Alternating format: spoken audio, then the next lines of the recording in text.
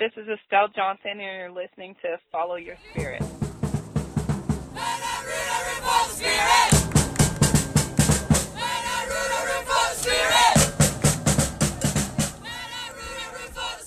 Okay, Spirit family, welcome to another episode of Follow Your Spirit. I'm your host, Timothy Lawson, and with my co-host, Jordan Small. Jordan, thank you for joining me. Thanks for having me. So, we're going to talk about the loss to Kansas City at the Plex. We're going to talk about the upcoming game in Kansas City. And then I want to talk a little bit about math and how it applies to the Spirit's playoff chances. And I have thoughts sort of surrounding media in the league. So let's start with the game from this past weekend. I get the Spirit looked good. You know, it's hard to say that they didn't play well. Another 1-0 loss that DC Soccer has to eat, and you know, I thought that they kept on creating chances. It seemed like Becky and Barney were just always aware of what was about to happen. I mean, I guess that's why they're amazing players, right? Because their intuition serves them well, and even the well-created plays by the Spirits couldn't get past the defense. If the crossbar was maybe an inch thinner, Christy Mewis probably would have had one. But you know, I thought the substitutions made sense throughout the game. It's tough to say that anything really went wrong other than they didn't score. Do you have anything past that to add? Yeah, I mean, it's getting to be kind of frustrating them not scoring. We talked to Zadorsky and LeBay after the game, and they both mentioned how it's like a grit type thing that they're missing in the attack. And I think that's very accurate. You know, it's not that the chances aren't there. It's just there's something missing right at the end of these plays that are causing them to not score. And, you know, it's got to be frustrating for the back line and for LeBay, because how can you get mad at them for only giving up one goal, and losing? That is just crazy. I mean, that's then falls on the offense. One goal should be enough to at least get you a point, you know, and it's some things are going to have to change. And I think that Gabara talked about the accountability factors is really going to start taking effect here in the next couple weeks with a lot of players getting healthy, the talk of some additions coming in. So the time to start scoring is now, because if you don't, you could very well find yourself on the bench. Yeah, and that's reassuring in a sense that as players get healthier and we maybe even get a goal scorer back for us, that Jim has more options and is able to even more so put the most potent players on the field for each game. I think that, you know, Jim mentioned it in the post game. You know, Tori is maybe someone you don't notice too often during the game, but you definitely notice when she's not there. And I think that was definitely the case this past weekend. I feel like there was, you know, when things would get jumbled in the midfield, I would that's, you know, Tori and Joe's absence, I think, is evident there. But yeah, I mean, it's you and I and Jennifer and Kevin and Caitlin and the rest of the typical media scrum all kind of were standing around like we have questions we want to ask, but like, who do we ask? And like, and what answer are we going to get other than we need to try harder? Because it's, you know, it's an awkward position, or it's an awkward time where like they're not out of it, right? It's too early in the season to say they're out of it. They're talented enough, right? We see the talent. Right. We see the chances. We see the improvement. We can even see the chemistry, right? game one, I mean, they were making passes to each other that didn't make any sense, or like behind each other. You know, like you could tell that they just hadn't played with each other. Now they're making those passes, they're just not finishing. So you can see the improvement, and it goes back to what Torrey said in week 1 and 2. Like, you know, we don't want to be peaking right now, but you know, peaking or not, you need to be somewhere on that incline coming into this. And this will be a nice segue into some math that I did, Jordan. Late Saturday night, as I sat at my computer thinking about the Spirit, thinking about the season, I did a little math, and in 2015, the Spirit limped into the playoffs with 30 points, and that was 50% of the possible points that season. In 2016, last year, Western New York took the 4th spot with 32 points, which was 53% of the possible points, both of those being 20-game seasons. This season's 24 matches, so at 3 points a game, we're looking at 72 possible points. So if we use those 2 seasons as maybe a benchmark to just sort of guess on whether or not a team could or could not, may or may not make or at least have them in a position to compete for it, if we say that number is 55% of the possible points, that's 40. That's 40 points that the Spirit would need to have to compete for the 4th spot. They have 4 points right now. That means there's 36 more points to get. And with 18 matches left, that's exactly an average of 2 points per match. Breaking that down even further, and I'm just trying to give everybody trying to give everybody an idea of what this looks like. But for every game they lose, they would need to win 2 games, and for every game they draw, they would need to win a game. So I guess I'm summing that up, and they need to win. But it's easy to say teams need to win, but I mean, when I say they need to win, like anything that's not a win needs to be matched with a win. You know, alternatively, look at someone like a team like North Carolina. You know, and I did the math. I don't have it in front of me, but they're closer to just over a draw a game, right? So they have more. You know, they could hit a rough patch and still balance themselves out and still have the top 1 or 2 spots in the league. The Spirit are looking. You know, they need to match draws with wins and losses with double wins. So. That's the math behind it. Now, it's kind of a different season with how different. Like it seems like everybody can win, right? Boston was just recently in the top 4. Now they're 7th, right? And that was just off of like 2 weeks, right? Yeah. And you know it's early in the season. There should be no overreactions to that, but that just shows how quickly. Teams are cruising up and down the standings, and the Spirit can be involved in that volatility. They just need to come away with wins. Your thoughts? I mean, it just shows the parity in this league. I think, you know, last week you had the first place team lose to the last place team at the time, so. Anybody can beat anybody, and I think that that's what makes the math even more interesting, because it's like this is where it could be, but looking at this league, like anything could happen.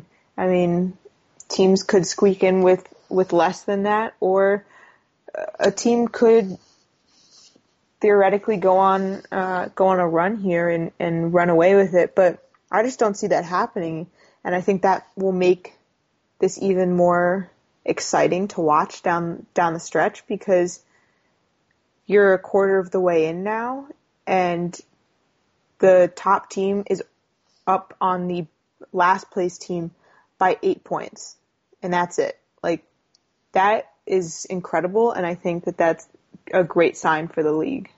There is 4 points separating the Sky Blue in 2nd and the Houston Dash in 9th. You know, that's 2 games, right? So 2 weeks from now, the entire standings could look completely different depending on how that shakes out. So to put my math into perspective into this season. Right now, 6 matches have been played, so 18 possible points. Seattle and Portland are 4th and 5th respectively with 9 points. So that 50% mark right now still is sitting right there at that in the playoff bubble. So it'll be interesting to see how this shakes out. And like we said, like the Spirits are in winnable games right now, and I feel like up until the whistle was blown, it felt like the Spirit could win that game. Yeah. Without having to do anything special or tricky. They just felt like, hey, sooner or later they'll get that goal because it's coming, and it didn't come to fruition. Yeah, I mean, it's going to be interesting. I think that makes it even more fun this week because, back-to-backs can be kind of boring, but this past week was so exciting, and it felt like either team was right there the whole time. So I think this week will be even better. So, yeah. All right.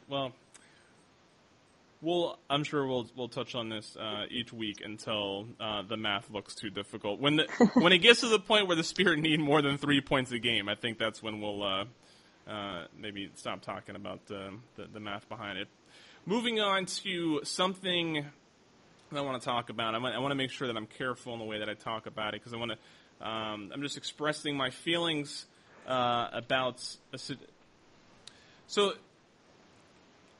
in the year and a half that I've been covering the Spirits, I have heard a couple scenarios where like the media didn't really get an opportunity to talk to a player or the team or whatever, maybe in a couple situations, and this past weekend, Mallory Pugh was. They had her talk to. Was it the Denver Post that came out? Yeah. A network from Denver came out, so they allowed her to talk to him, and then they didn't want her talking to media really, and so they pulled her away and didn't have her address the scrum. That came after. A few hours earlier when there was news that I think it was at Houston ran out of the stadium to catch a flight and therefore skipped the media scrum that was at their post game. And Dan Lauletta made a good point that, a team would never schedule a flight that would have them leaving in the 80th minute. The same accommodation should be considered when it comes to post-game responsibilities. I'm on the fence on that. Like, whatever you buy the flight that makes the most sense for the budgets and the players and all that sort of stuff, and it is what it is. Last year at the playoff game, Kristen Press just wasn't available for the post-game. After the playoff game, I've said my piece on that. Just what I want to remind everybody, and when I say everybody, I mean everybody. I mean whether you're a fan or if you're someone in an organization that's listening. 90% of the people in the media are on their own time and on their own dime, and I think that while I understand that they can't necessarily they can't accommodate every time. I think that there needs to be a level of understanding and respect that's given there, and that, I think that, and I'll use the situation with Mallory as an example. I think there was a way to give us what we needed as media without overwhelming Mallory with media. You know what I mean? Yep. And the reason why I'm bringing this up is. You, me, Caitlin, Jennifer, Kevin, we're all standing there. We're the ones there that are week in, week out. We show up on our own gas money. We, our outlets are maintained independently. And Mallory Pugh was the story of soccer. It wasn't just a story of the Spirit. She was the story of soccer at the time. And to leave your dedicated media without a quote or a soundbite at all, was really discouraging. And I understand I'm not arguing. I actually, when we asked, why she wasn't available, I got it, that they didn't want her over with media. That's fine. But I think that even as simple as have like someone walking up and be like, hey, Mallory's not taking any questions, but she's going to briefly tell her her thoughts on the game, and just have her give a monologue and then like leave with no follow-up questions, like that would have been it, right? Everybody would have gotten their quotes, their sound bites, stuff like that. So I was disappointed.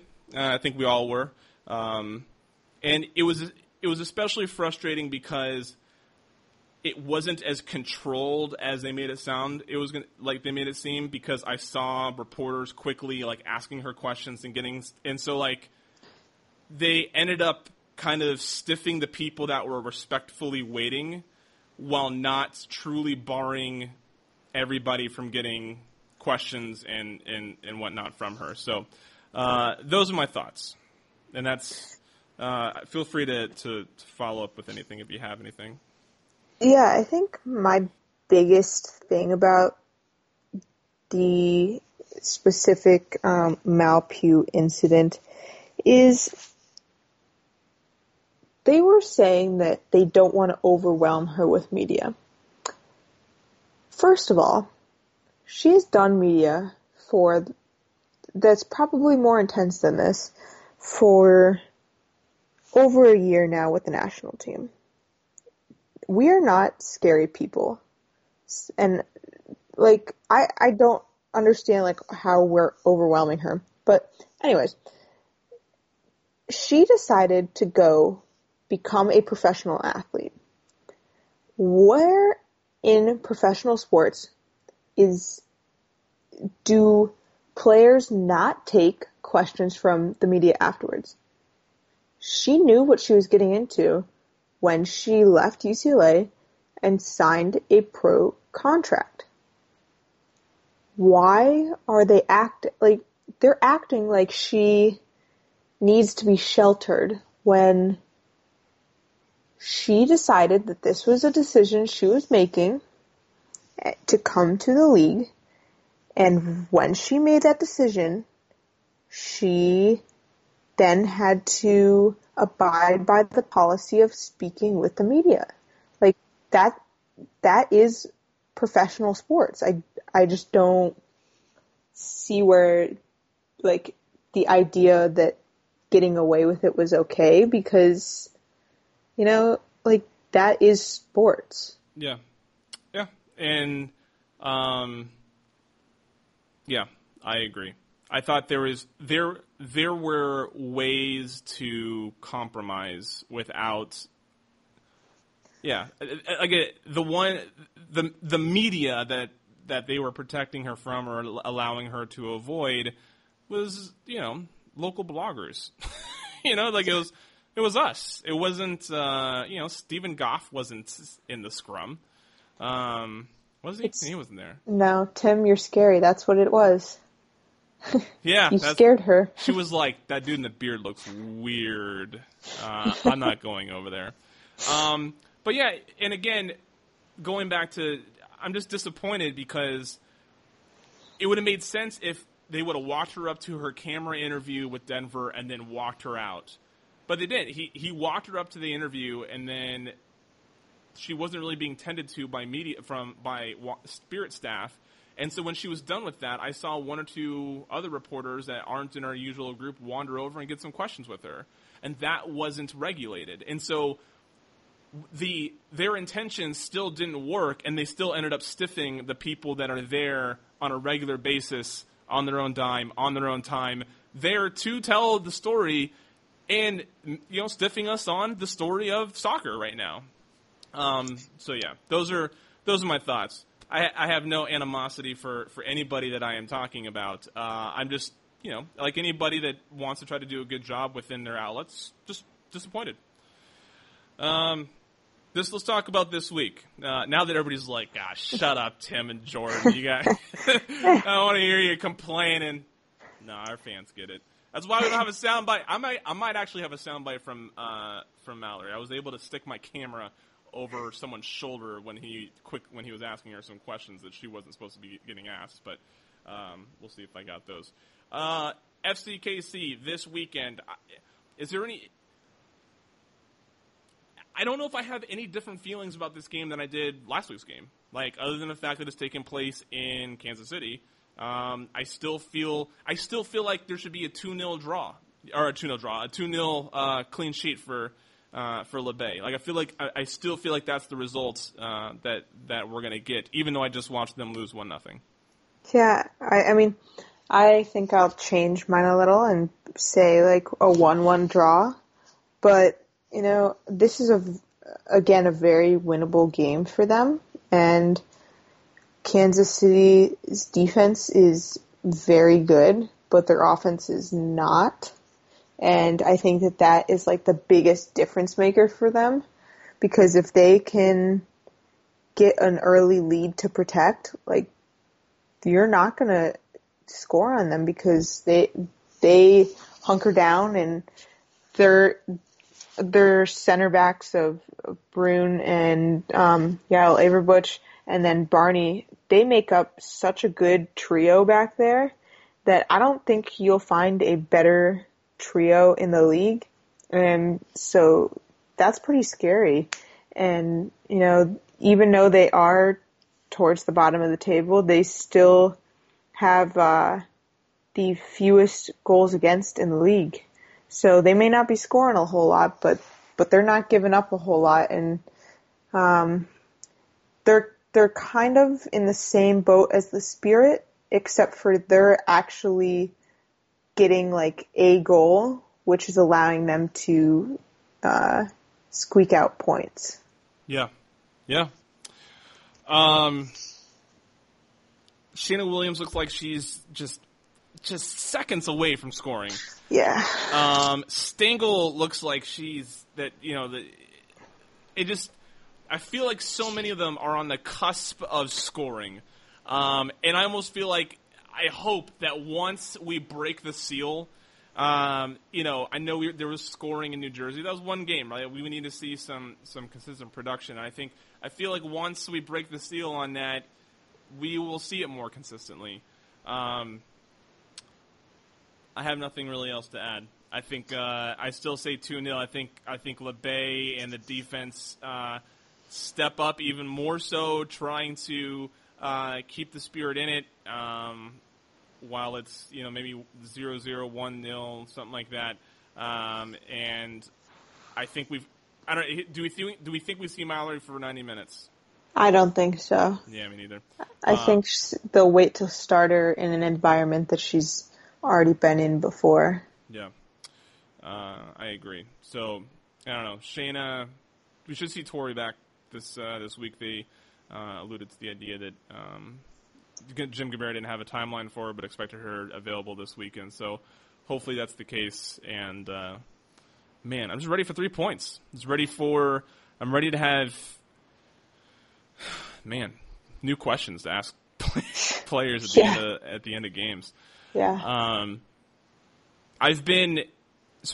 For anybody that's been following along and knows the first couple games, I was pushing out sound bites from the interviews, stuff like that. Part of the reason why the last game, and I got a couple I'm going to put out from this game tomorrow, but part of the reason why that has slowed down, I mean, the questions and answers really haven't changed.